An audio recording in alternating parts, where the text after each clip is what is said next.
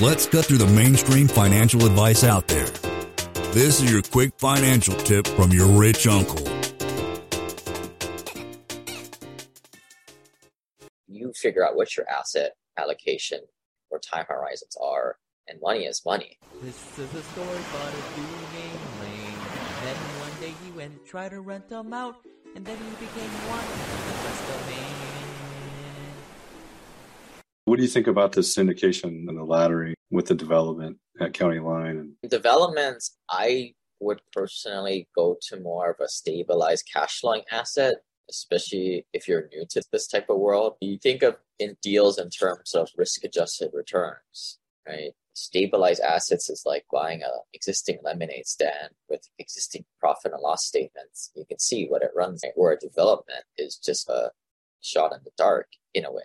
Technically, if you can build it, there's more margin room for error, but you have to wait a lot longer to see the egg hatch. The way I did it and the way I preach general wealth building to people is start off with singles and base hits. And in the syndication, that is more stabilized assets that give cash flow pretty quickly and have lighter value add.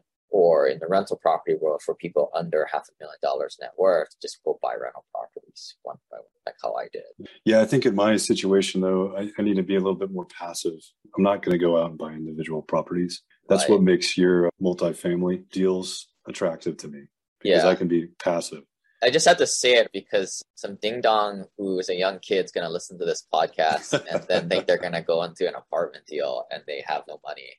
So I have to say that. But yeah, if you're an accredited investor, in my opinion, people joke about this all the time in my groups. Can you really tell me any good reason to own a rental property? Debt in your name, the headache, the fact that you're getting abused as a remote rental. Let's not get started with all this BRRRR stuff, right? I think the general strategy is going into intermittent deals, spacing it out, and just dollar cost averaging. Same technique they taught you with stock market investing. So my biggest challenge now is just negotiating it with my spouse, because the conventional way to invest is just through these 401ks and these other vessels to invest. I've got to convince her that this is going to pay off and be able to produce some passive income. But so my current deal is 2 years lagged. You screwed yourself. You shouldn't have done that, man. I know. I screwed myself.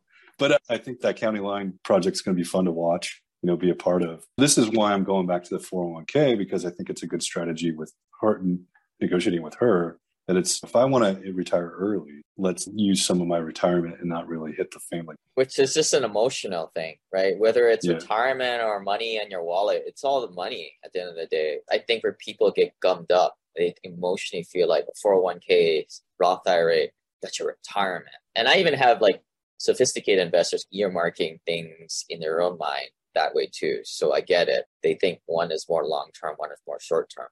But to me, it's all the same. You figure out what your asset allocation or time horizons are, and money is money. This website offers very general information concerning real estate for investment purposes. Every investor situation is unique. Always seek the services of licensed third-party appraisers and inspectors to verify the value and condition of any property you intend to purchase. Use the services of professional title and escrow companies and licensed tax, investment, and or legal advisor before relying on any information contained herein. Information is not guaranteed, as in every investment there is risk. The content found here is just my opinion, and things change, and I reserve the right to change my mind. Above all else, do your own analysis and think for yourself, because in the end, you are the only person who is going to look out for your best interests. Lane is not a lawyer, CPA, but the dude did quit his engineering job and now owns thousands of rental properties. Learn more about the secrets of the wealthy. Join our community at thewealthelevator.com/club. And if you're looking for a longer form podcast, also subscribe to the Wealth Elevator podcast.